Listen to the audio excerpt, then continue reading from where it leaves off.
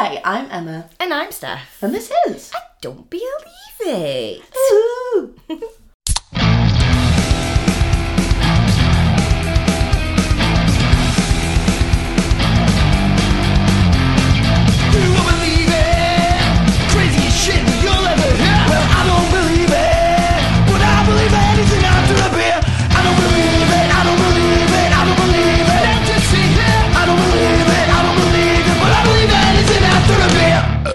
Right, Amy. Yeah, I bet I had, really. I better get my beer information as well.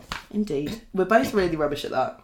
I know. Getting it ready. I even like... Ooh, which to do? Let's start with this one. Which to do? Which to do? Oh, I was just going to open it and pour it then. That's not how we do things here, It's Stephanie. 10:30 in the morning, guys. I'm sorry. It's not. It's literally like 1 minute to 11. Right. It's not that bad, guys. Yeah. It's bang on 11. It's I'm not quite awake yet, I think. It's Saturday, by the way. It is It's Saturday, not Sunday. Okay, so we have got the Lakes Brew Co. DDH Pale 4%. So I got this when I was up home in the Lake District. Love it. So this is a juicy, bold and balanced pale with intense tropical and citrus impact. It's vegan friendly and it has won the Seba Silver Award for Session IPA in 2021. Ah. There's a lot of hops going on in this one. We've got Citra, Mosaic, Citra Cryo, Idaho 7 and Simcoe. So obviously we know about Citra. Yeah. We always know that one. Yeah. Mosaic has mango, pine and citrus flavours. Simcoe is for bittering. Idaho 7 has a juicy, tropical and stone fruit flavour. Ooh. These guys are based in Kendall in the Lake District. The owners all actually worked together at the Hawkshead Brewery, but they got made redundant during COVID. So they actually just went off and started their own little brewery together. So that's awesome. I love that. There you go. I love that they're like, you won't stop me making beer. You can try. Fuck you, COVID. People still need to drink, and now more than ever. Yeah. Oh my God, didn't we though? Yeah, we really did. I was on furlough. Every day was a fucking Friday. It was great. I just remember going in the supermarket to like get wine and being like, but where's all the fucking wine? And then me and Mills were like panic buying beer over the internet. Yeah. Everyone else was buying toilet roll and we're all like, beer. We had those beers for ages as well because we bought so many. The selection of beers, though, has vastly improved from COVID because so many people just started brewing at home. Mm. So COVID did have a silver lining, and that is all this beer. I suppose thanks, COVID. And thanks, Lakes Brew. Oh, it smells good. Of course it does. Oh, it smells good. Bugger. You've done so well on I'm done not for saying ages. that for such a long time and fighting the edge. Bugger. Oh, that's lighter than I was expecting, actually. Yeah, that's fucking well nice, though. Very bitter on the end, but it's really refreshing, actually. And it does smell really good, to be fair. It smells fucking lush. Yeah, I like that a lot. I've never had a beer that has that much bitterness feel so crisp and clean. Yeah. I can understand why it's award winning. Yep. It's well good, that. Delicious. Before we get started, I have to give a little quick shout out to Phoebe. Ooh. So Sophie, our number 2 fan, sorry Soph, it's her fiance, who I still sneakily think is our number 1 fan. I think Phoebe just snuck in there and just hasn't told her. But hey Phoebes, how's it going? Hello, Phoebe. Right, do you want to hear a story? I do. Okay, well, we're going to talk about the mystery of the St. Valentine's Day Massacre. Ooh. So it's a little bit true crimey, but it's more a mystery because we don't know for sure. Yeah. And you bet your ass I have lots of conspiracies. Ooh. And I've saved them for the end. Okay, we've accidentally taken a bit of a dive into true crime recently, haven't we? A little bit. It's just been a coincidence, though, that that's what we've done. Yeah. We're not making a big change, guys. This one falls literally on Valentine's Day, so... Had to be done. Yeah. It's the most interesting thing that happened on Valentine's Day, aside from when St. Valentine's was martyred. When he Valentined, I don't know, whatever. When that thing happened where he got a day named after him. Yeah. Whatever. I don't know. Didn't care enough to write anything about History! Woo! So, the way I've written it is I've broken it down, giving you, like, the facts, or what we believe to be the facts. Okay. And then I want to know what you think happened. Ooh, okay. Well, and then you're going to give me some... Yeah, my conspiracies. Okay. Yeah. Right, okay, let's hear it. I'm excited. I fucking love a mystery. Okay. So So, first off, we're going to talk about the investigative parties involved. Okay. So, first off, there was obviously the Police Detective Bureau. Mm-hmm. Secondly, Cook County State Attorney's Office. So this is in America then? Yeah. Yeah. Yeah, it's in Chicago. Okay. And then there was a third party, which was Herman Bunderson's jury. So the Cook County coroner, Herman Bunderson, put together a jury of 6 highly respected citizens to conduct their own investigation. Oh. There was a massive lack of trust between the state attorney's office and the police bureau, because Right. at this point in time, gangsters basically ran the city. So we're like in the 20s or something? Yeah. Right. Yeah, okay. so this is 1929 that it happened. So there was a lot of corruption, there was a lot of dirty police officers, but we'll go into all of that. Okay, and he's like, do you know what? We don't trust these officials, so we'll make our own. Precisely. Got Because ya. if it did have something to do with the police, then obviously they couldn't trust the police to do the investigation. Ooh, a clue. Yes. Okay. Well, it's not really a clue when I tell you, yeah. Okay. It's not really a clue. But yeah. Okay, so we'll start with the victims now. So first off, we have Frank Gusenberg. So he was alive when the police arrived at the scene, but he refused to talk. Oh. There's a few different sources saying slightly different things, but the most he said was, "I won't talk," and the cops did it. Ooh. Dun, dun, I won't dun. talk, but I'm going to tell you what happened. Well, there's speculation as to whether he said, "I won't talk." Right.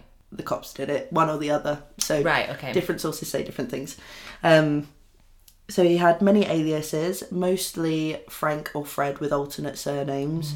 For the most part, his initials were remained FG. And when the news came out, 2 women came forward saying they were Frank's widow. Oh, no. And they had no knowledge of his profession. Oh, no. So not only was he keeping his job from his missus, but he was keeping his other missus from his missus. What was his job?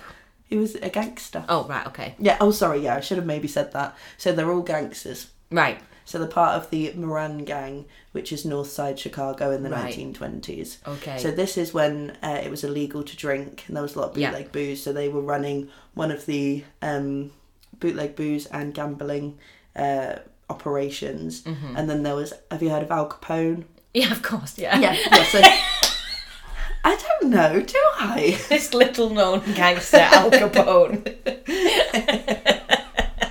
Well, he was Moran's opposition. Oh, okay, okay. And thus the plot thickens. It does, yeah. Okay, so so the next person who was killed in the massacre was Peter Gusenberg, which is Frank's older brother and literal partner in crime. His wife had expressed no knowledge of his involvement in Moran's Chicago outfit and claimed to know him as Peter Gorman, not Gusenberg. As far as she was concerned, he worked in real estate.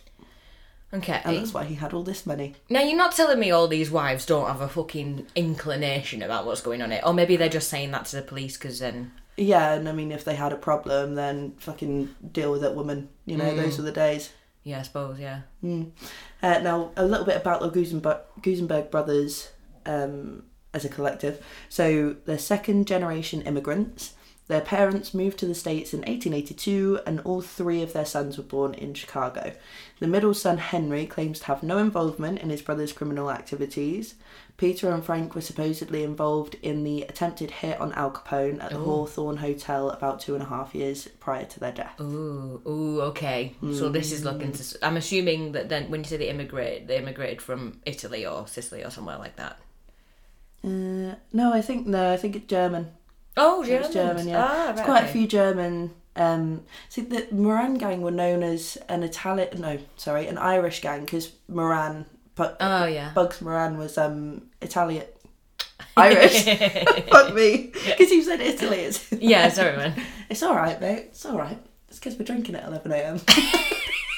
Oh, no. It's like being at the airport. But we're not going anywhere. I know. Sad times. Anyway, yeah, so Ireland, he's Irish. But most of them were like German or Russian. Oh, right, okay. So Albert Kachelek, we'll go with that. Okay. He had a few aliases, but he was most commonly known as James Clark, which I'm pleased about. He was born in Krojenki, Germany, which is now Poland, and moved to the US at roughly 6 years old. He will have been in his early 40s at the time of the massacre and around 10 days before his birthday.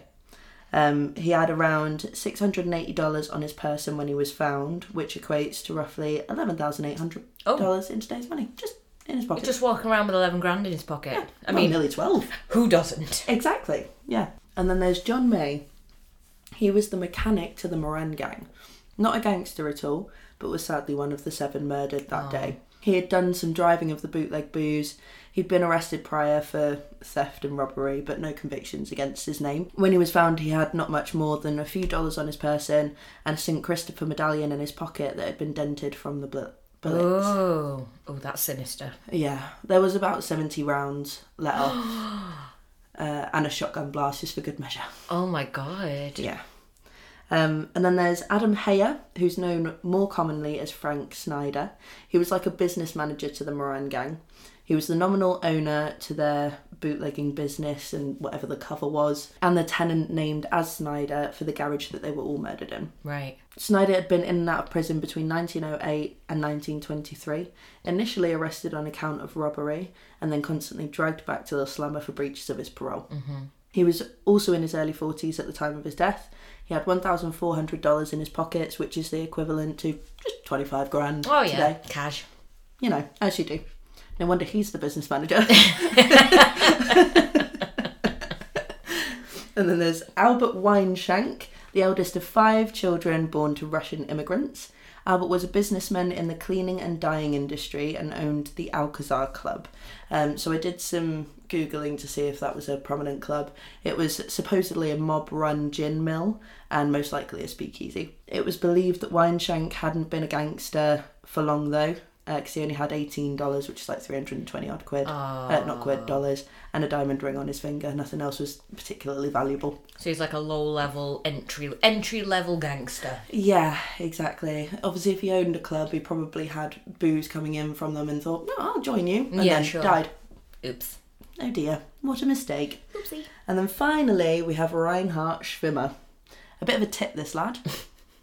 I'd imagine they probably mostly were. Oh yeah, no, but this guy is like, he's just elite. He wants to be, he thinks he's fucking well cool, but he's not. He's said to have been a bit of a tag-along, and he was said to have boasted to people, I can have everyone taken on a ride if I wanted to. Like, the gangsters will kill you for me if I wanted them to. I know the type you mean, yeah. But he had no criminal record of his own. Mm-hmm. He was an only child, of course, to German immigrant parents who had been affiliated with the gang for several years. He was quite close with Frank Gusenberg, and Schwimmer's body was recognised by a doctor almost straight away because the doctor who saw them had removed Frank Gusenberg's appendix, right, and Schwimmer was always visiting him. Right. So the doctor was like, oh, that's that fucking arse-licker Gusenberg. It was exact medical words. Yeah, exactly, yeah. He's often, so Schwimmer's often referred to as the innocent eye doctor in a lot of the articles and stuff about it. But, I mean, he wasn't all that innocent. There was a gun found in his apartment after he had died, so that indicates that he was an accomplice or an acquaintance, or he had some form of involvement. Some sort of affiliation. Yeah, although no actual proof of that. So that's the 7 victims that were killed in the massacre. So now we'll move on to witness accounts. So first off, we have Mrs. Josephine Morin. So she claims to have heard the shooting from her apartment opposite the garage. And when she looked out of her window, she saw what she described as 2 policemen with 2 or 3 other men walking in front of them with their hands up before getting into a black car, similar to the cars that detectives drive, and then they sped off. Okay. So that's what she saw. Then we've got Samuel Schneider, who owns and works in the tailor shop next door to the murder scene, to the garage that they were all killed in. He describes the car to be detective style too, and he says he saw 3 men getting into a car as 2 men stood right in front of his shop window facing the garage. Okay. Then we have Jeanette Landesman, who lives above Schneider's tailor shop with her elderly mother Pauline. Now, Pauline happened to be looking out the window at the time of the shooting and just before, and mentioned seeing a second police car outside the front, and so they both turned up. The second one disappeared quite quickly, and then the shooting happened. Jeanette, her daughter, was the first to call the police because obviously her mum saw a lot. Brave, given, this is probably a gangster situation. Yeah. And you're going to come forward as a witness. Mm-hmm. Oof, well done. Well, I mean, she's also seen police turn up and then all of a sudden everyone's been shot, so she might think she's calling for backup. Well, maybe. Yeah, maybe. But it is still very brave. Yeah, especially with the police being involved. If you didn't think it was what you just said, yeah, you'd be like, you wouldn't be able to trust the police, would you? Surely, if you've seen them go in, shooting happened. Well, blah, it was blah, blah. quite often that the police would go and do raids. Yeah. So what they would do is they'd get the gangsters to line up against the wall with their hands up, just basically like a show for the citizens around to make it look like they're policing, but they're not actually, because quite often they've got deals with the gangsters, or they'll turn a blind eye for whatever reason. So that's what the Moran gang thought was happening. So that's why they lined up against the wall with their hands up, with their back facing the people, and then they all got mowed down. Yeah. Which was not normal practice. No. Not what they were expecting at all. No, it was not. 10 out of 10 would not recommend. No. Now, George Arthur Brichetti, something like that. I haven't had any breakfast and that just made me go, ooh, bruschetta. Mm. I had a Belvita for my breakfast. Chocolate chip. And then I went to clean my teeth and I had chocolate under my lip and I thought I'd scratch myself in my sleep. I was like, no! And I was like, it's just chocolate. So okay. Attractive. So George was a young man walking down the alley behind the garage and he saw a detective's car. He saw two men in uniform and one in a top coat enter the garage from the back entrance when they had opened the door for a truck to get in. George figured it was a raid, so he ran around the front to see what was happening, watch it unravel. By the time he got there, the massacre had taken place. Two uniformed men were exiting the garage with two men in overcoats in front of them with their hands up. They got into a second detective car and sped off. Okay. So the first car that he saw was in the lot behind, and then the men went in, and then there was still the one out the front. So that kind of fits with when what the other, Pauline said. She said one stayed, one went away. So the other one likely went round the back, said, oh, hey, we've got to come in with this delivery or something. Oh, they just walked in behind they just walked it. They just snuck in, shot up the place, came back round the front and... disappeared. Yeah. Mm. But you said that when they came back around so when the people came out the front, they had people with their hands up as well? Okay. They were leading people out by gunpoint. Yeah. So it looked like they were making arrests. Oh, but maybe it was actually just the plainclothes detectives. We shall see. Ooh. That's where I am at the minute. Okay. Because it's like, it's obvious, isn't it? Like, they put the uniform people there so it looks like it's an arrest. But if they're all wearing the same, the detectives or the whoever they're being led out is all wearing the same kind of get-up, it's a little obvious as well, isn't it? Like, exactly, yeah. Okay. So it's a good little cover-up. So the final of the witnesses, so there's Mrs. Minnie Arvidsson and Mrs. It says Michael Doody, but I think it must be like Michelle or something. Okay. So they were both owners of rooming houses opposite the crime scene. So they each reported renting rooms to suspicious-looking men in the months leading up to Valentine's Day 1929. So Mrs. Doody rented a room to a man who claimed to be a late-night taxi driver, and he stayed in his apartment all day, sometimes with other men would come round, and they insisted on having a front-facing apartment. Okay, yeah. So this is surveillance then, yeah. Exactly. Yeah, they insisted on a front-facing apartment and left in late December. Mrs. Arvidsson then had a request for a front-facing apartment rented by two men who also claimed to be late-night taxi drivers. And that was from... I know. Come on. Think of another... They're obviously going to talk to each other. They don't have Facebook, do they? So that was from... You couldn't have thought of any other profession at all. I don't know whether that was quite common, though. That might have been quite common back then. Maybe. But that was from the 27th of January. And the tenants described by both Mrs. Doody and Mrs. Arvidsson were never seen again after February 14th, leading investigators to believe that they were at least affiliated with whoever was responsible for the shooting. Makes sense, yeah. Now on to some evidence. Okay. So the first piece of evidence is letters to Mrs. Landisman and Mrs. Moran, the two women who called the police on the morning. Okay. The first two witnesses. And these letters arrived, after the murders or before? After. Right. Just after. So the two women who called the police and gave statements of what they saw from their windows received threatening letters. Oh. One stated, "To whom it may One stated, quote, 'To whom it may concern. That's the best piece of work committed here for a long time. Lots more to follow. The gang.' End quote. And then at the bottom it said, quote, 'You better shut your mouth.' End quote. The second letter stated, quote, 'Mrs. Landsman, please keep your mouth shut or you know what will happen to both of you. Keep out of our troubles. Don't forget, Chai Boys.' End quote. Don't forget what? Don't forget Chai Boys, which I think is Chicago boys. Oh, right, okay.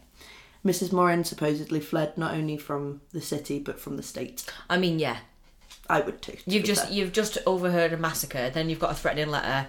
I'm out of here, son. In that massacre shook the entire nation. Right. Like the images that were printed in the newspapers are graphic. Right. Very, very graphic. Like so this was shortly after the war had ended, and even war images were nowhere near as awful as these pictures. Oh my gosh. They're horrendous. Right. Oh, honestly, absolutely horrendous. You'd think that they were fake. Wow. Yeah. Very, very disturbing stuff. So the nation were like, we're glamorising gangsters for what? Yeah. But because they were all drinking beer, they were all criminals technically. Yeah. It was sort of like, it's fine.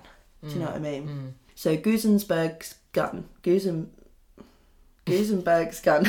Is that hard to say? Well, it wasn't, but I was just being Emma.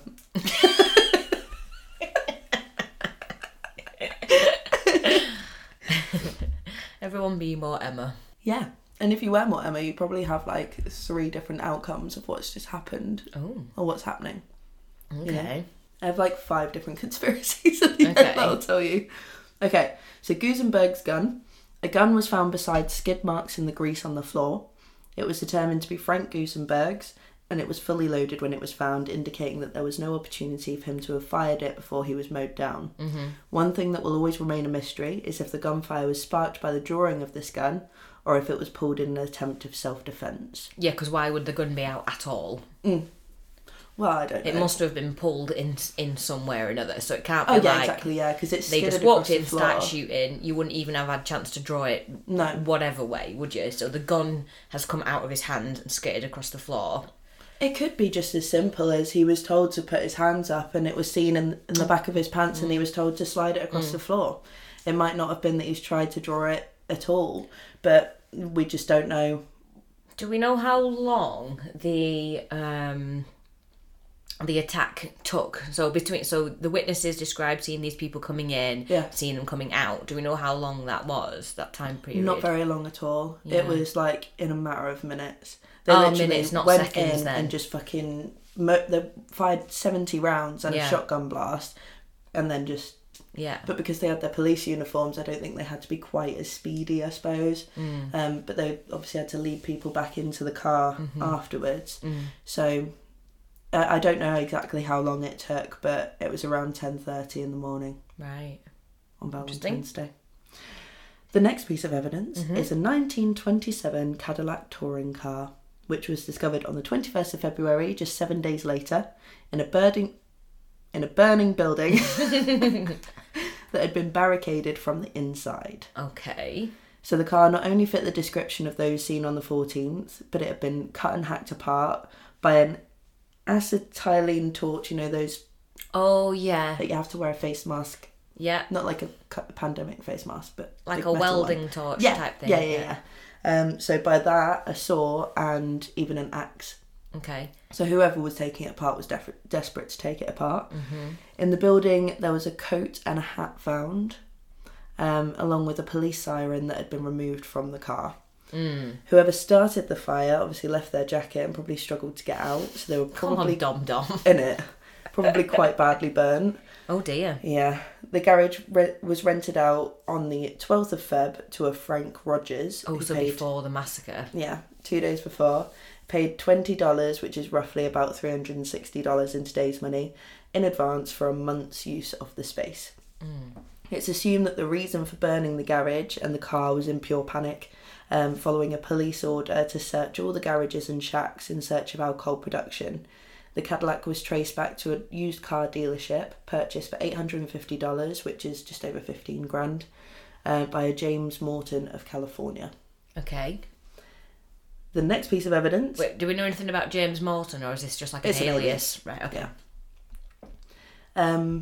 The next piece of evidence is a 1926 Peerless touring car, which was found 6 days later, on the 27th of February, following reports of an explosion in the suburbs and west of Chicago. They're not subtle, these guys, are they? Like, go and put it in a swamp or something. Like, stop blowing shit up. Well, I think the thought is if they blow it up, then it's less likely that they're going to be able to trace it. If it's in a swamp, it's all in one piece, isn't it? Also, I have no idea if there are any swamps anywhere near Chicago. I don't know either. There's bound to be bodies of water, though, aren't there? That's what I mean. It's not solely swamps you have to lose things in. They probably, rust a lot quicker as well. They're probably not as good as our cars now. Oh, they won't be. They definitely won't be. So there were also other crucial pieces of evidence, like a police-style gong, not sure what that is, loads of stolen licence plates, and Wineshank's personal notebook. So Wineshank was the one who was believed to be new to gangster life and killed in the 7. $13 in his pocket. That 18. guy. 18, yeah. And a diamond ring, don't forget. So his notebook was with the car. The car that blew up. Well, there was an explosion where the car was. Exactly. Now everything was intact. So the explosion either went off prematurely, or it just wasn't done very well at all. But the police just dismissed it as a plant. They thought it was like a distraction. It was later traced back to a Patrick Gleason, whose given address when purchasing the car wasn't a residence at all. It was nothing more than a vacant lot. Okay, so another alias then. Quite a lot of them are aliases. Makes sense. There's no computers, so no, there's no way to trace it. You can call yourself whatever you fucking want. Doesn't matter. Exactly. Now weapons. The next piece of evidence is a bunch of weapons found in a hit and run suspect's house. We'll get to the hit and run. Okay. But yeah, so the hit and run suspect, when they got to his house, they found 3 bulletproof vests, a load of disguises, 2 sawn-off shotguns, tear gas, an automatic rifle, 2 Tommy guns, revolvers, 900 rounds of machine gun fire, and sacks of pistol and shotgun ammo. Old shirts that were initialed FRB and RB, and brand new shirts that initialed FWD. And lastly, a total of $352,000 in stolen cash and securities. Want to guess how much that is in today's money? Over $1 million. Oh, 6.3. Oh! Okay, so this is a bigwig. Yes. Well, or an arms dealer. No, you'd need more guns, surely, if you're an arms dealer. He's definitely a gangster. Yeah. He's definitely a gangster, we can say. He's a criminal for sure. A crook. A dangerous man. And they were only after him for a hit and run. Anyway. Imagine. You'd be like, balls. Oh, fuck. I've really fucked this up. And then there's the bullets from the crime scene. So this is the last piece of evidence. So there was the new investigative breakthrough that was forensic ballistics, which meant that the 2 Tommy guns that I just mentioned could be checked against the bullets recovered from the scene to see if they matched. Now the cylinder of each gun will leave a different imprint, like a specific imprint on the bullet as it's shot, which is almost like its own fingerprint. Yeah. The guns were a match, both the Tommy guns. One was also supposedly a match for a murder of a mob boss in July 1928. The other, that actually fired 50 of the rounds during the massacre, might I add, originally belonged to Deputy Sheriff Leslie Farmer of Illinois, who disappeared and was thought to be affiliated with a gang in St. Louis. Oopsie. So he was like a dirty cop, and then he's been disappeared, and they've taken his Tommy gun, and now they're using it in crimes. Indeed. So it was 2 Tommy guns and a shotgun. So 2 of the murder weapons have been found. Yeah. On to the suspects. Okay. So Al Capone, obviously everybody's favourite suspect. Yeah.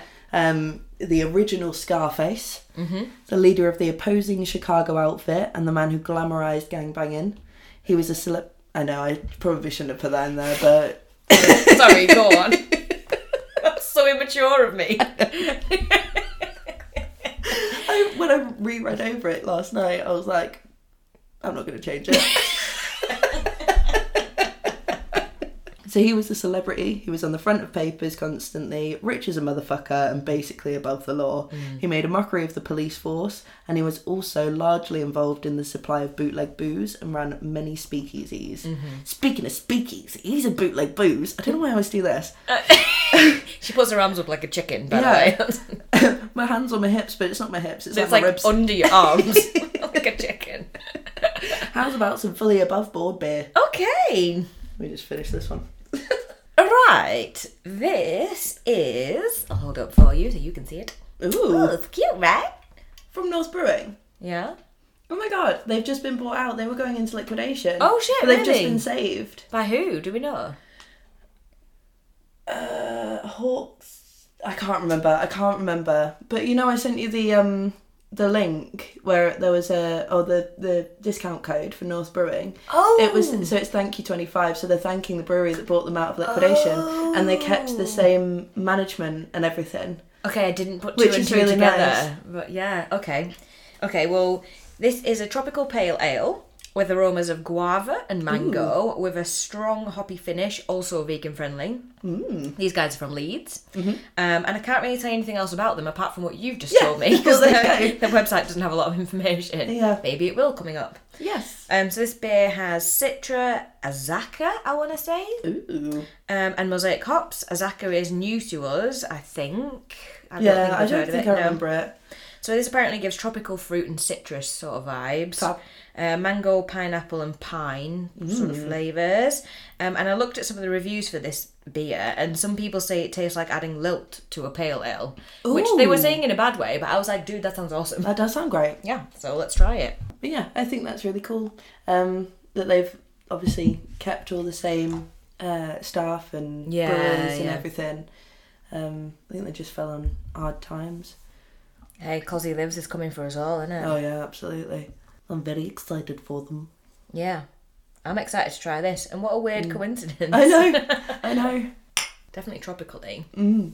But not as much as I was expecting when they said lilt. You might as well have poured lilt into a pale ale. But Lil isn't like massively, Yeah. pungent, I suppose, with the flavour. It's subtle, that tropical flavour though, isn't it, this? I mean in the beer. Yeah. This I could have a few of. Yeah. Quite easily. Yeah. Especially in the sun. It's nice. Really nice. Yeah. Oh, actually, I spoke to Nigel, the head brewer and one of the co-founders of Bang the Elephant. Oh, yeah. And he said, so I asked him about the... Watch out for I you, know, girl! right? I asked him, I said that you were like, I don't want to bang the elephant.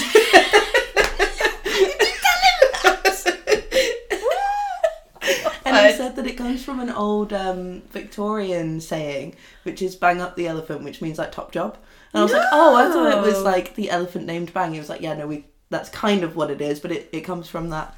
So wow! there you go. Oh my god, that's actually really interesting. Yeah, I thought you'd like that. Yeah, I do. Thank you. Thanks, Nige. So, do you want to hear a bit more? Yes, please. Cool. Right, so Al Capone's impression on Chicago wasn't all negative. Oh. Just going to throw it in there. His bar and gambling businesses made way for the breakthrough of jazz. Oh. He would often have black musicians playing in the speakeasies that everyone would flock to. Someone once stole Louis Armstrong's trumpet.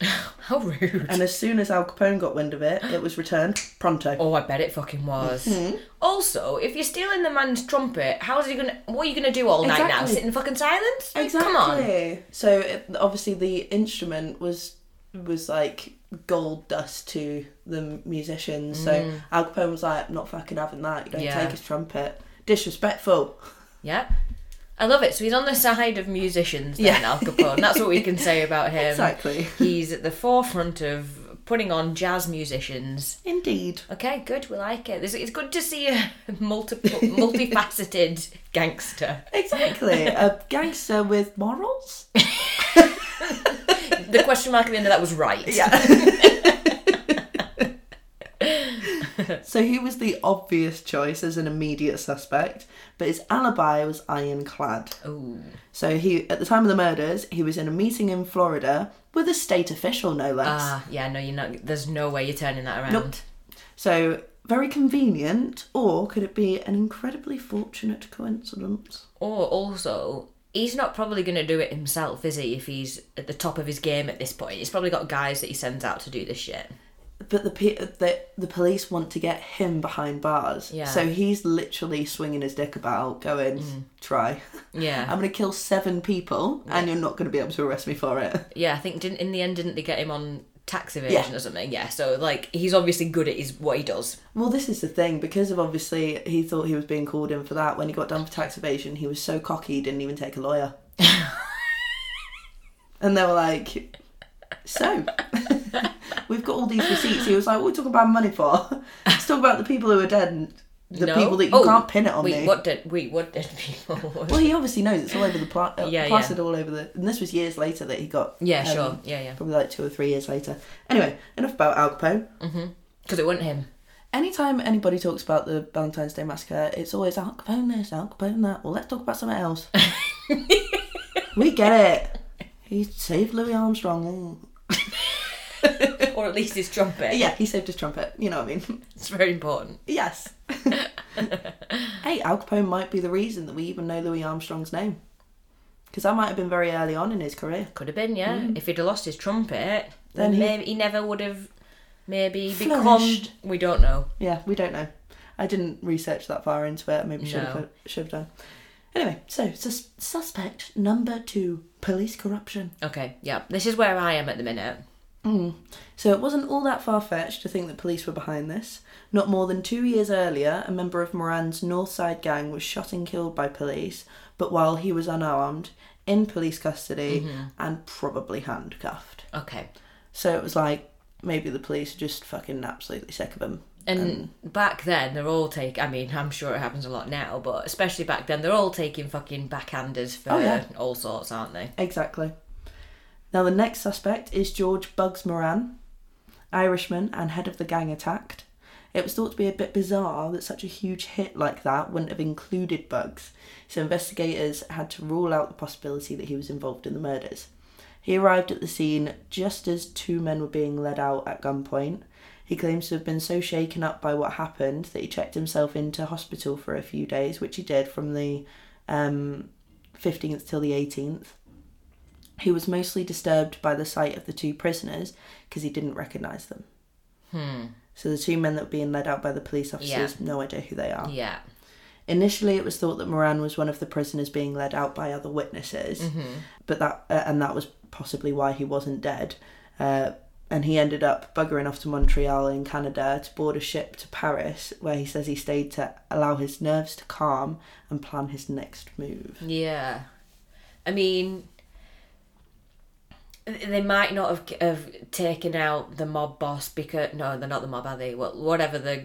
Well, they kind of are, aren't they? I think the mob are Italians. But anyway, they've not... I'm thinking they maybe wouldn't take out him because that's like almost too far, and then the retribution would be much worse.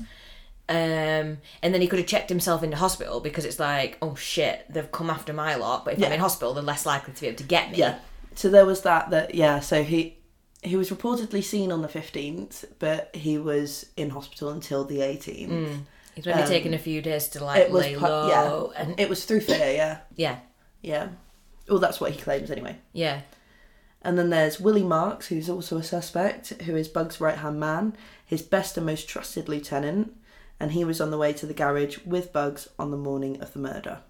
Oh, so they were on the way to the garage. So maybe they were supposed to be there then. They were supposed to be there. But because they weren't there, they had to be investigated. Sure. Oh, so maybe the police are like, shit, we were supposed to get them to as well, but they weren't there. So now let's just pin it on them.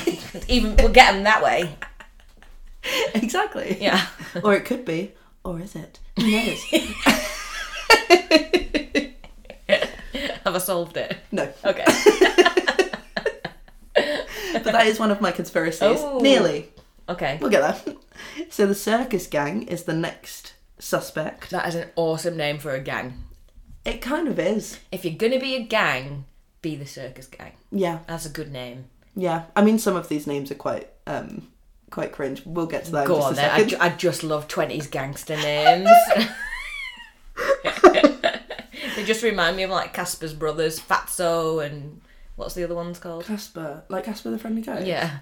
Oh, I don't remember. Not watched it in years. Oh, Can't anyway. remember. I thought you didn't watch animated things.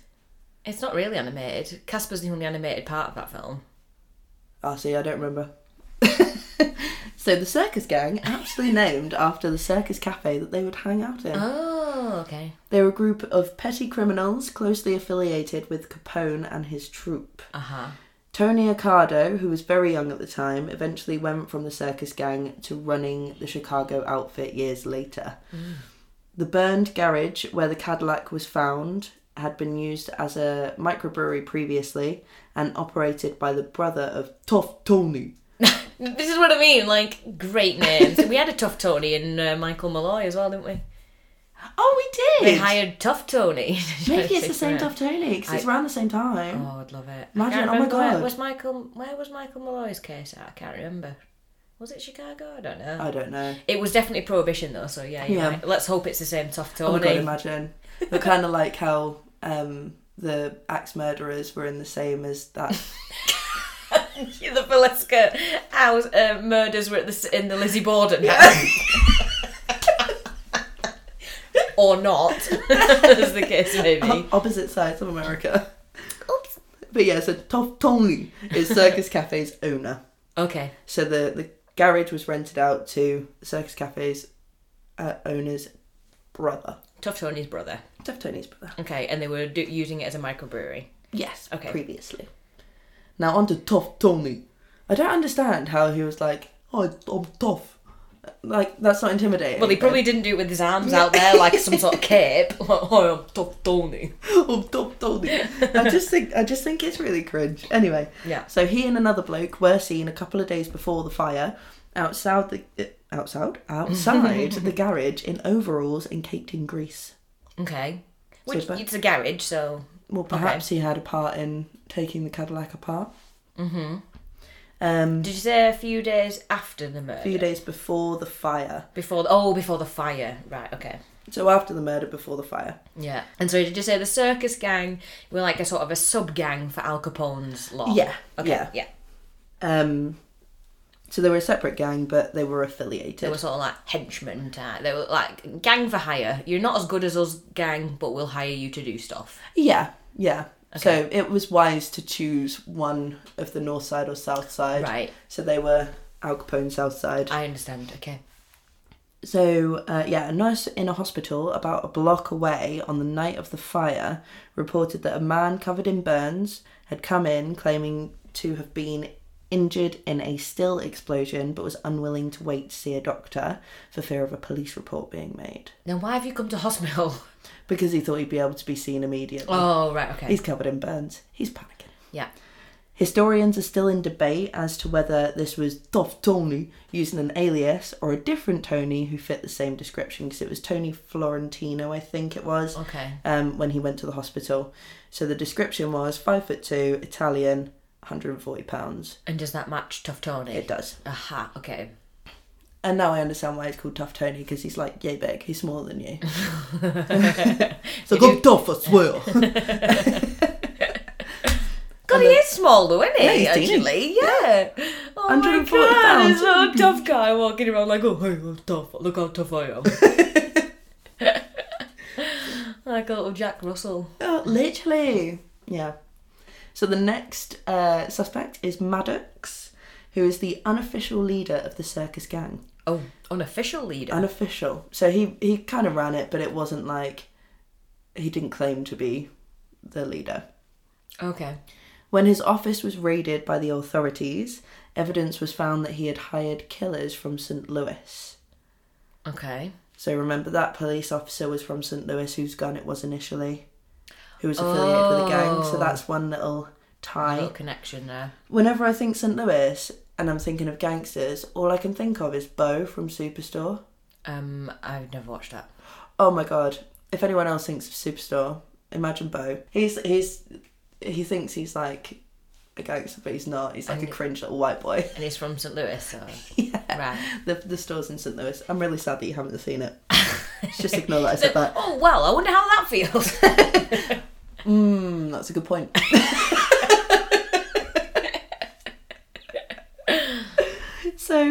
So not sure what the evidence was. Apparently Okay. evidence was found, but what was the evidence? Don't So know. it was found, that he had hired... Killers from St. Louis. Okay. So either way, it spurred Assistant State Attorney Walker Butler and Lieutenant Cusack. They don't come up again. Not sure who they are. Okay. To speak to the St. Louis police about it. So they Okay. went to St. Louis, spoke to the head of police. The next suspect is James Ray, aka Gus Winkler, who was wanted for murder in St. Louis and had spent time in prison before. He started out in St. Louis's Cuckoo Gang. I think that's better than Circus That Gang. is I'm not better, gonna lie. And he was Fred Killer Burke's actual partner in crime. Oh. Who's Fred Killer Burke? I'm about to tell you. Okay. So this one is a meaty one. Okay. So Fred the Killer Burke was hired from St. Louis and wanted for the past 4 years, for robberies and murder all over the Midwest. Uh-huh. He was a member of Ergen's Rats, a notorious gang in St. Louis. Oh, there's too many gangs. I'm getting so confused. Well, they're different places, aren't they? Yeah, I know, but I mean, right, okay, so he's from another gang, but he was mates with the other fella, Yeah. the one before. Who was he again? Remind me. Gus Winkler. Gus Winkler. He was the person that had... Wait, who was So he they again? they were both hired killers from St. Louis. Right, okay. They were in separate gangs, but they were partners in crime. It's like a Romeo and Juliet situation. Kind of is, yeah. Okay, let's do But it. the Leo version.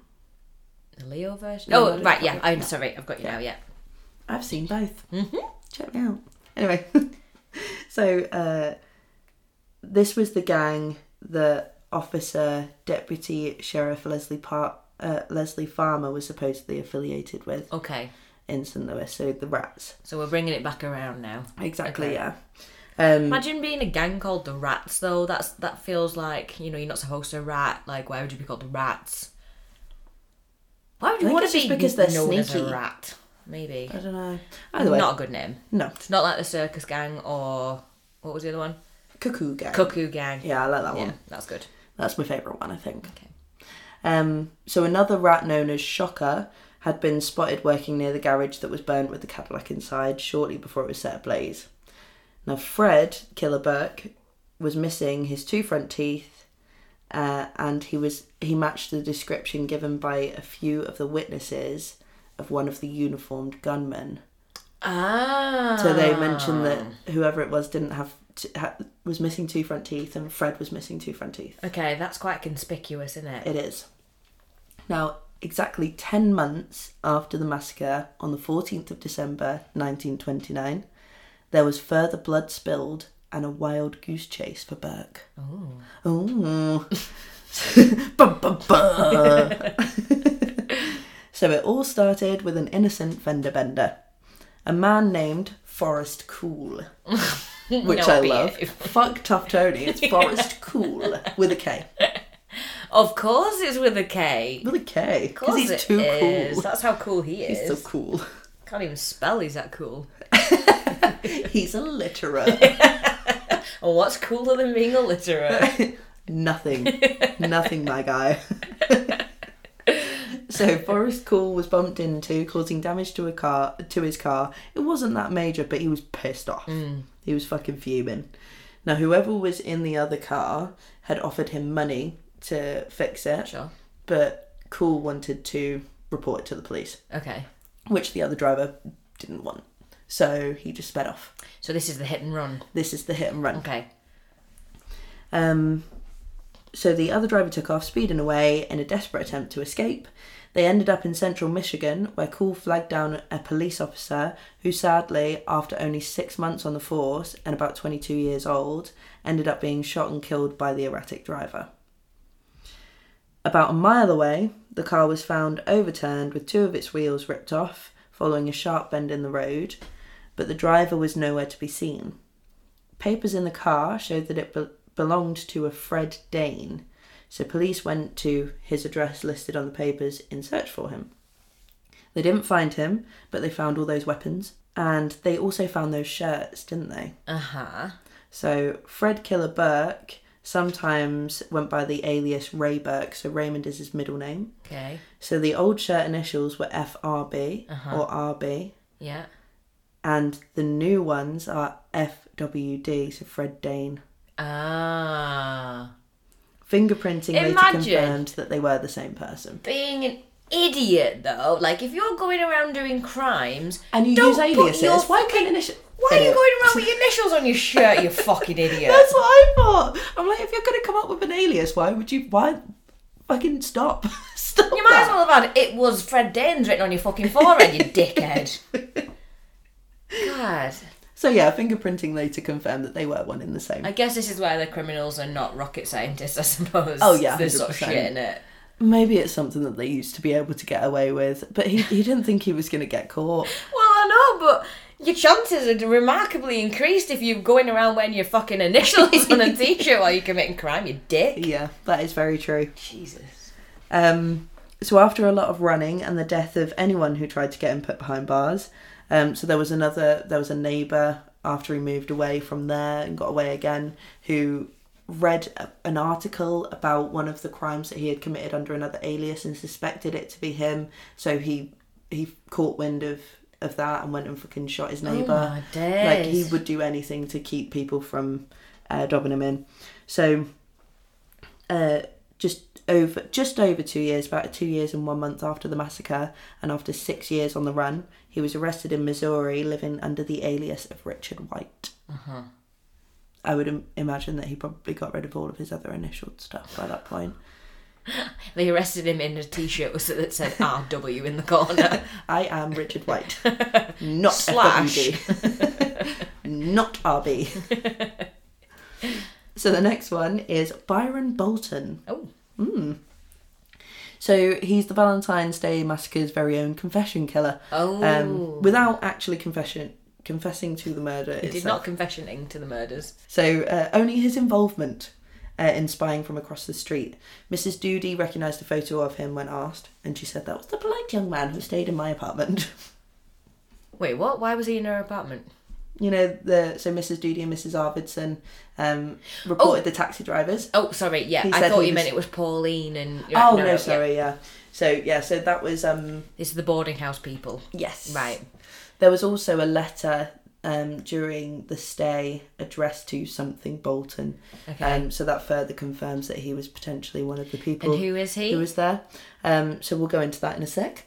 So he knew an awful lot of details. So this was years after. His name's Byron Bolton, and he came forward saying, I was involved, this is what happened, here are all the details, to the FBI. Okay. And the details matched, I'm assuming. Yes, so there was information that wasn't released to the public that he knew.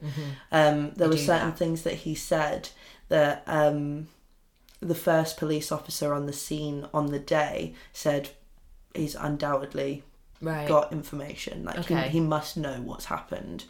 This has got to be true. So his confession to the FBI was tirelessly denied by Hoover, who was the director of the FBI at the time. Oh, here we go. This is going to get good then. So he denied that the confession even existed, because Bolton even went to the press, but then because the press wanted to have the best scoop, the facts were sort of manipulated or twisted to have the best story. So some of the stuff that was printed in the newspapers wasn't true, it was dramatised and so on and so forth. But Hoover was like, nope, didn't exist, he never came to us about it, he's a liar, that didn't happen, blah blah blah. On the inside, he was very panicky because he was like, we have a leak. So Who Hoover was? Yeah, he was like, there's someone who's leaking stuff from inside. Either our phone lines are compromised, or we've got someone inside who's on the payroll who's telling people stuff that they shouldn't know. Yeah. What, leak into the press or leak into the gangsters? Well, leak into the press and leak into Bolton. Right. So that they could feed him the information so that he had the right information to give to the FBI. Yeah, because he didn't believe. Plus, the longer he denies it, the easier it's going to be for him to pin it on Al Capone. He wants it a certain narrative, doesn't he? Sure, of course, yeah. But Hoover was also the one though that was putting protesters under surveillance and stuff like that for being commies and stuff. So I don't really trust a lot that he's got to say about the matter, to be honest with you. No. So Bolton does actually point the finger at Capone, stating that his intention was to eliminate Bugs, and had the chief of detectives, who had a completely clean rap sheet, paying him $5,000, which is 90 grand. Wow. A week, to assist Capone in this. See, this is where I'm at the minute. I'm like a gang, not sure which yet because there's a lot of gangs. Bought police surveillance, so it was the police who were in the lodging rooms, whatever they're called. They were doing the surveillance, handing the information back to the gang. They gave them even maybe the outfits so that the gang could go in and pretend to be the police. So then it makes it look anywhere else but at the gang. That's where I am at the minute. Yeah. See, there's definitely more than just a gang involved in this. Okay. Like, there must be. There's no definitive answer as to what happened, but I'll do like a recap of the most likely scenario, and then we'll go. I'll tell you what my favourite is. Is it aliens? No, I'm not blaming the aliens first. Aliens are much smarter. You've really turned, haven't you? I've blaming aliens for everything. Don't blame the aliens. Aliens are smart enough to build the fucking pyramids. Do you think they give a fuck about Al Capone? No, they don't. No, they do not. No, they don't. So the chief of detectives, he had a completely clean rap sheet. No suspect. So I feel like it's a bit far-fetched. Now, the only thing that makes me consider this is that he was also in Florida, where Al Capone was at the time of the murders. Okay.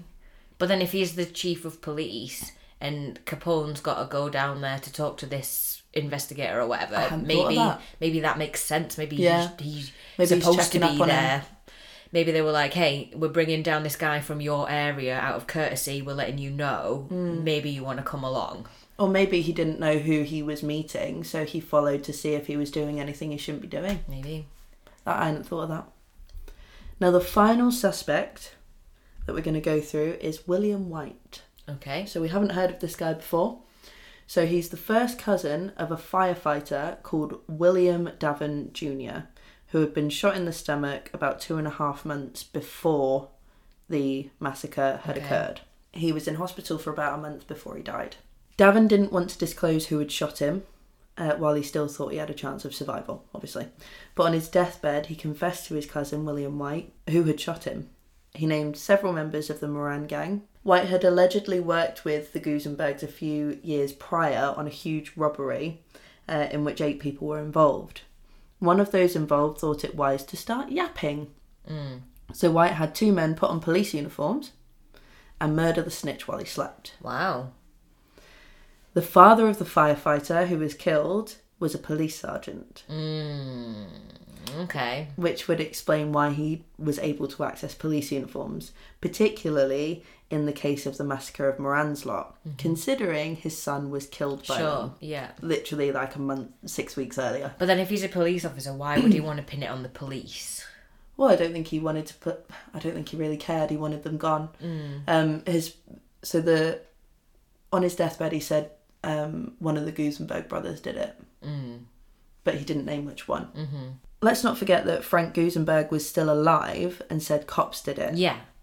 Maybe he recognised someone who was there and understood that no one snitched on him when he shot the firefighter, so he graced them with the same courtesy. Maybe that's why he didn't say, because he might have recognised White being there and been like, I'm not going to dob you in because you didn't dob me in. This is how we deal with it. We're gangsters.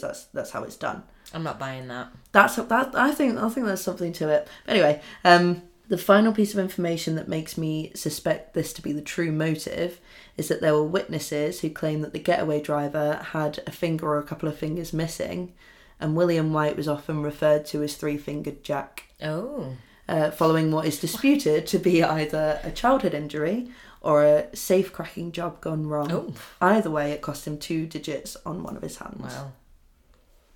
Yeah, I mean, I think that's proper. Why would you care enough to kill that many people from a different gang if you're still the biggest gangster?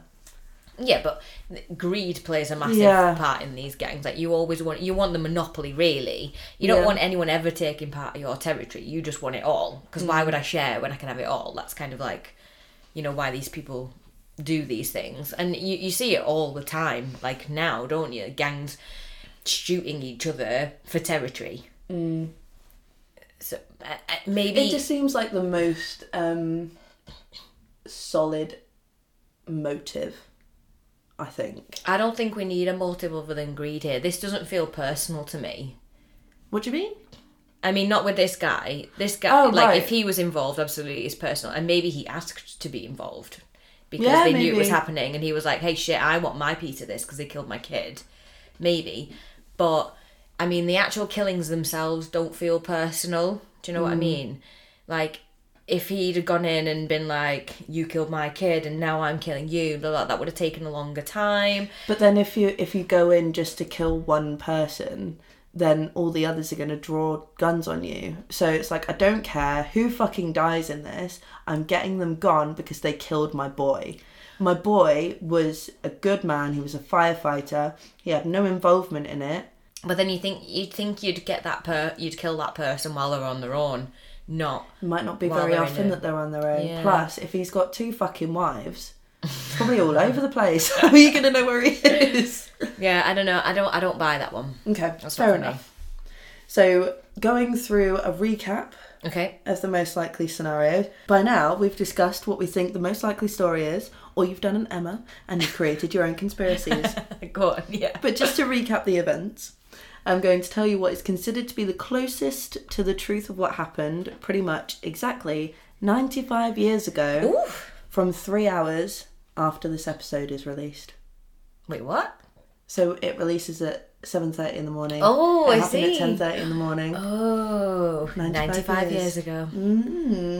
Yeah. Oh, God, that's so weird, isn't it? I know, to the right? day. That's why I had to do it. Oh, go on then. Love it. So the suspicious taxi drivers, I'm doing air quotes here, guys, renting apartments across the road from the garage, were scoping the Moran gang's activity out, looking for trends in behaviour and keeping an eye out for bugs. Yeah, I'm totally there. Totally get that, yeah. Yeah. So 2 cars arrive outside the garage at approximately 10:30am, February 14th, 1929. The front entrance to the garage is locked or not being opened by whoever is inside. So 2 men stay out the front by 1 car, and 3 men get back into the second car to go round the back and try for entry. Yeah. This would explain why the tailor saw 2 men facing the garage and 3 men get in a car and drive off. Yeah. When a van comes along for entry to the garage at the rear, 3 men in the second car sneak in behind it with their guns drawn and have the gangsters and alike line up as if a police raid. They open the front entrance for the other 2 men waiting outside to enter, and they spray their gunfire and make their getaway. 2 uniformed men lead 2 other men out the front as if making an arrest, while the 5th man makes a getaway in the second car around the back. Okay. Either someone entering the garage was mistaken for bugs, most likely by the men in the apartment across the road, and the signal was given prematurely, or whoever ordered the hit knew what time they were all due to meet, but no one was keeping an eye on where Bugs was, so they were unaware that his barbershop appointment ran late, causing him to miss the massacre by the width of a hair. Yeah, see, this is where I'm getting a bit conspiracy though, like... He said in prison a few years later that the reason he wasn't there, and the reason he got there just after it happened, was because his barbershop appointment ran late. And isn't that just a bit suspicious though? Because he's a suspect, right? He has been named at one point as a suspect. So if it was him... But he's got his alibi, hasn't he? Don't know why he's... Yeah, I know. But doesn't mean he didn't order yeah, it. that's Do you know true, what I mean? I'm not sure why you would bump off your own gang members. But if, it's just like a really... I'm not a big believer in coincidence. So it's just a little bit much for me to believe that he was running late that day. Maybe he runs late all the time. Maybe he's a Mills. I don't know. You've got the coincidence of both Moran and Capone. So one of them's a coincidence. Yeah. One of them. Yeah. There's got to be. Yeah. Unless... But yeah, this is the thing. If Capone didn't want Bugs dead, then why would he do it when he knew Bugs was going to that appointment? Do you know, one of their alibis has to be coincidence. Yeah. And that's what makes it so interesting. It feels more to me that Capone's alibi is so tight that it kind of almost has to be set up. But if you've employed the police, or are they in cahoots? Who? Oh, the two gangs. Interesting. Maybe this is another conspiracy that I hadn't thought of. Maybe Moran was like, I might as well just join Capone. Maybe Capone gave him a good offer, but he knew that the Gusenbergs wouldn't adhere to it. And they were very notorious for being murderers, but never actually caught for murder. So maybe he was like, these people will not stand for it, so let's get them gone and let's get together. But then did he go on to be part of Capone's gang? I don't think so. Yeah. But maybe that's because it was such a high-profile case by that point. It was normal for people to go and murder people and nothing really happened. Yeah. But it shook the nation. And I don't think any of them anticipated that. So what is your summary? Oh, well, everything you just said, well, I was like, yeah, that's right, that's what happened, I agree, totally agree. Who do you think it was? I don't think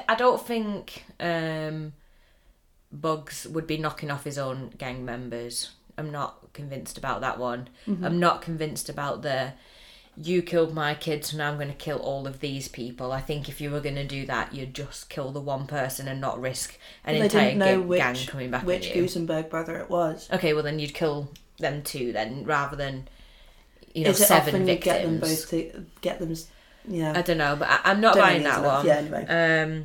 It seems likely to me that Capone's lot had involvement. Yeah. I'm a bit confused about the St. Louis connection, but it's undoubtedly that all gangs had some police on the payroll. I mean, that's pretty much a given, isn't it? Well, the politicians at the time, one was sponsored by Bugs, one was sponsored by Capone. Yeah. So yeah, that tells you everything you need to know, really, doesn't it? Yeah. Probably why there was 3 investigative bodies. Yeah. But it hindered them because they were all working against each other. Yeah. So I'm thinking Capone's gang potentially sponsored the hit. They had police officers in those boarding rooms keeping tabs and surveillance, and then that guy, what was his name? Bolton. Byron Bolton. Yeah. He was just like up there as well, like, right, tell us what you know then, what have you seen? So he's like, is he part of Capone's lot? It's not clear. Right, okay. He's just a guy who came forward who was affiliated with bootlegging and... Why did he confess, by the way? What, was it to get time off a sentence or something? I think so. I think it was cooperation. Right, but it was like years later. I think they were starting to probe again into people, and it was like, well, Capone's already in prison. What can he really do to me? Yeah. So... And I think, Capone's alibi is just a little bit too watertight for me. Yeah. Not that I think he would have done the hit himself, because unless Bugs was there and he was, but, he hires guys and they do it. But he knows that if he's got that watertight alibi, then he can just be like, what are you going to do there? Exactly, yeah. It's just that little bit too watertight for me, I think. So finally, I'll run through the little conspiracies. Okay. And I've put the title, The Conspiracies I Came Up With Throughout Writing This. Number 1, did Bugs actually order the hit? Was he sending his men to spy on those killed because he suspected an uprising or mutiny? Maybe. Was he getting a bit older and they were sort of trying to overthrow him? Oh, yeah, maybe. Number 2. And he were like, nah, guys, watch me. I'll have you. And then Willie Marks, Bugs number 2, did he arrange it? Ooh. Was he getting jealous of the Gusenbergs, getting more respect and more responsibility and wanted them gone? Was he a vengeful character? So these are very much inside job conspiracies at the minute. Not always, but it was just So as far. I was typing it, I was like, maybe it was him, this saviour. He probably was a vengeful character, let's be honest, he's a gangster. But was it the police force doing it to frame Capone? Possibly. So they were sick of being undermined, and when Hoover became president of the FBI, he pledged to crack the fuck down on gangster and criminal activity. So was this his doing to tear down the somehow good name of Al Capone? Maybe. Was it Police Sergeant Davin on duty that day? so the father of the firefighter, Yeah. was he on duty that day? Did he make sure that there was enough time given between the hit, the getaway, and the first police officer on the scene? Was he able to influence when the raids on the garages happened to allow time for the Cadillac to be destroyed? And did he plant the seed in someone's head that the second car was a ruse? Was Deputy Leslie Farmer in cahoots with Sergeant Davin? And that's how he ended up with the Tommy gun. Maybe. And finally, was Al Capone just simply that arrogant that he thought he'd get away with it, and it was all just a dick swinging stunt? That's for me. Let's be honest, it's probably the most likely. And That's and time again. it is the 20s. They prove themselves to be all about their dick size. Exactly. It is the 20s, 100 years later, and I tell you, it's not gotten any better. Now, what we can say for certain is that the glamorization of crime died with those 7 men. Oh. Al Capone's tight grip on Chicago had become nothing more than a limp handshake. And the entire nation was shaken to its core. It will forever be a shame that it had to go so far for authority to be properly established, and we won't go into how debatable that actually is. But bottom line is, I'm just fucking buzzing that don't have to rub shoulders with millionaire murders to get a bloody bev. Absolutely. And that's that. Absolutely. Well done. I do bloody love a true crime mystery. Yeah, I think it's sometimes the obvious answer is, or the simplest answer is the most whatever. You know what I mean? Like, most likely. Yeah, exactly. Similarly, Yeah. Most probable. Yeah. And then perhaps Bugs was supposed to be there, and that obviously got fucked up, and maybe they did use actual police officers because they didn't seem to recognise anyone. They said the cops did it. They didn't say such a body. I saw such a body here. But then Gusenbergs had worked with William White before, and he was the one with only 3 fingers. Yeah. But he was the getaway driver, so he was sat in the car. Yeah. So obviously the Gusenbergs aren't gonna. That maybe that's why he was the driver. Yeah. Maybe you're right in that he wanted to be involved when he heard that was going to happen. Maybe he did help with the police officer uniforms. They put like the word out, look, we need a couple of cops to help us with XYZ. We're getting rid of these people. Yeah. And Sergeant Davin was like, fucking have me uniform. I want to be in there. Yeah. Because, that would feel right to me. Like, you're a police officer working in probably one of the most corrupt times for law enforcement. I would imagine the word probably gets around like, oh yeah, 100%. we need a few guys for this. Yeah. You find out that these are potentially the people who killed your son, you'd be like, 100% get me in. Yeah. Here you go, use my badge. Yeah. Yeah. Do you want my hat? You can have everything. Just make sure they're dirt. But yeah, honestly, the pictures, I'll show you the pictures in a second. They're very, very, but it's old cameras, so it's not quite as graphic as you'd think, but it's very graphic. I don't know how I feel about crime scene photos, you know what I mean? Like, I know, like, for a lot of true crime podcasters or whatever, they tend to look at the crime scene photos so they can get a feel for it themselves, but I don't know if you don't want to see it, that's I think fine. my constitution is just a little bit too delicate for that. Especially in the morning.